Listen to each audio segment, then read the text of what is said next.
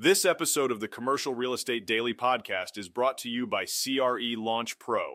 If you're interested in taking your investment skills to the next level with video tutorials, spreadsheets, downloads, and more, go to crelaunchpro.com to get started today. Data from TREP, as reported by the Wall Street Journal, highlights a staggering decline in commercial mortgage-backed securities issuance, registering a meager $28.2 billion so far this year. Simultaneously, property purchases in the third quarter saw a dramatic slump of 53%, totaling about $89 billion, according to MSCI Real Assets.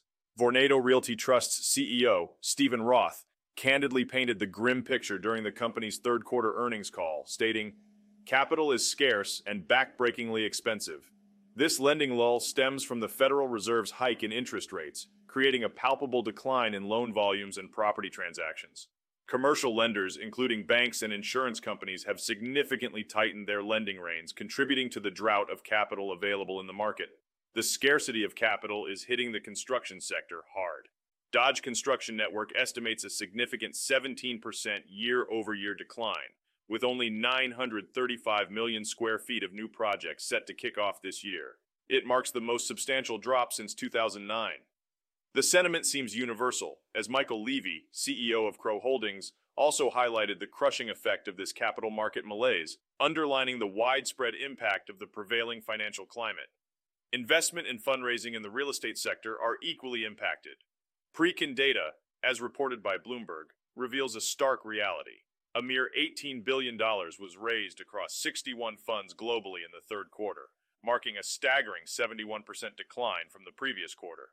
This trend aligns with the Federal Reserve's interest rate hikes, marking the slowest rate of fund closures since this financial shift.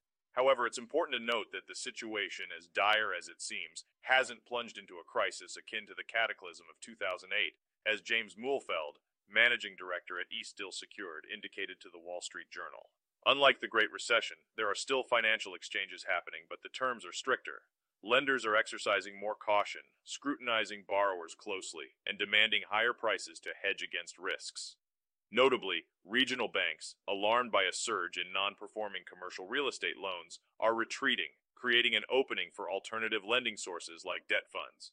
Yet even these groups face a challenge in raising capital, according to the Wall Street Journal. There is liquidity available, Muhlfeld acknowledged, but it's likely going to be more expensive with lower leverage and with a different lender. This overarching environment reflects a time of caution, scrutiny, and higher financial thresholds as the industry grapples with the scarcity and costliness of available capital in the commercial real estate market. This is Tyler Cauble signing off.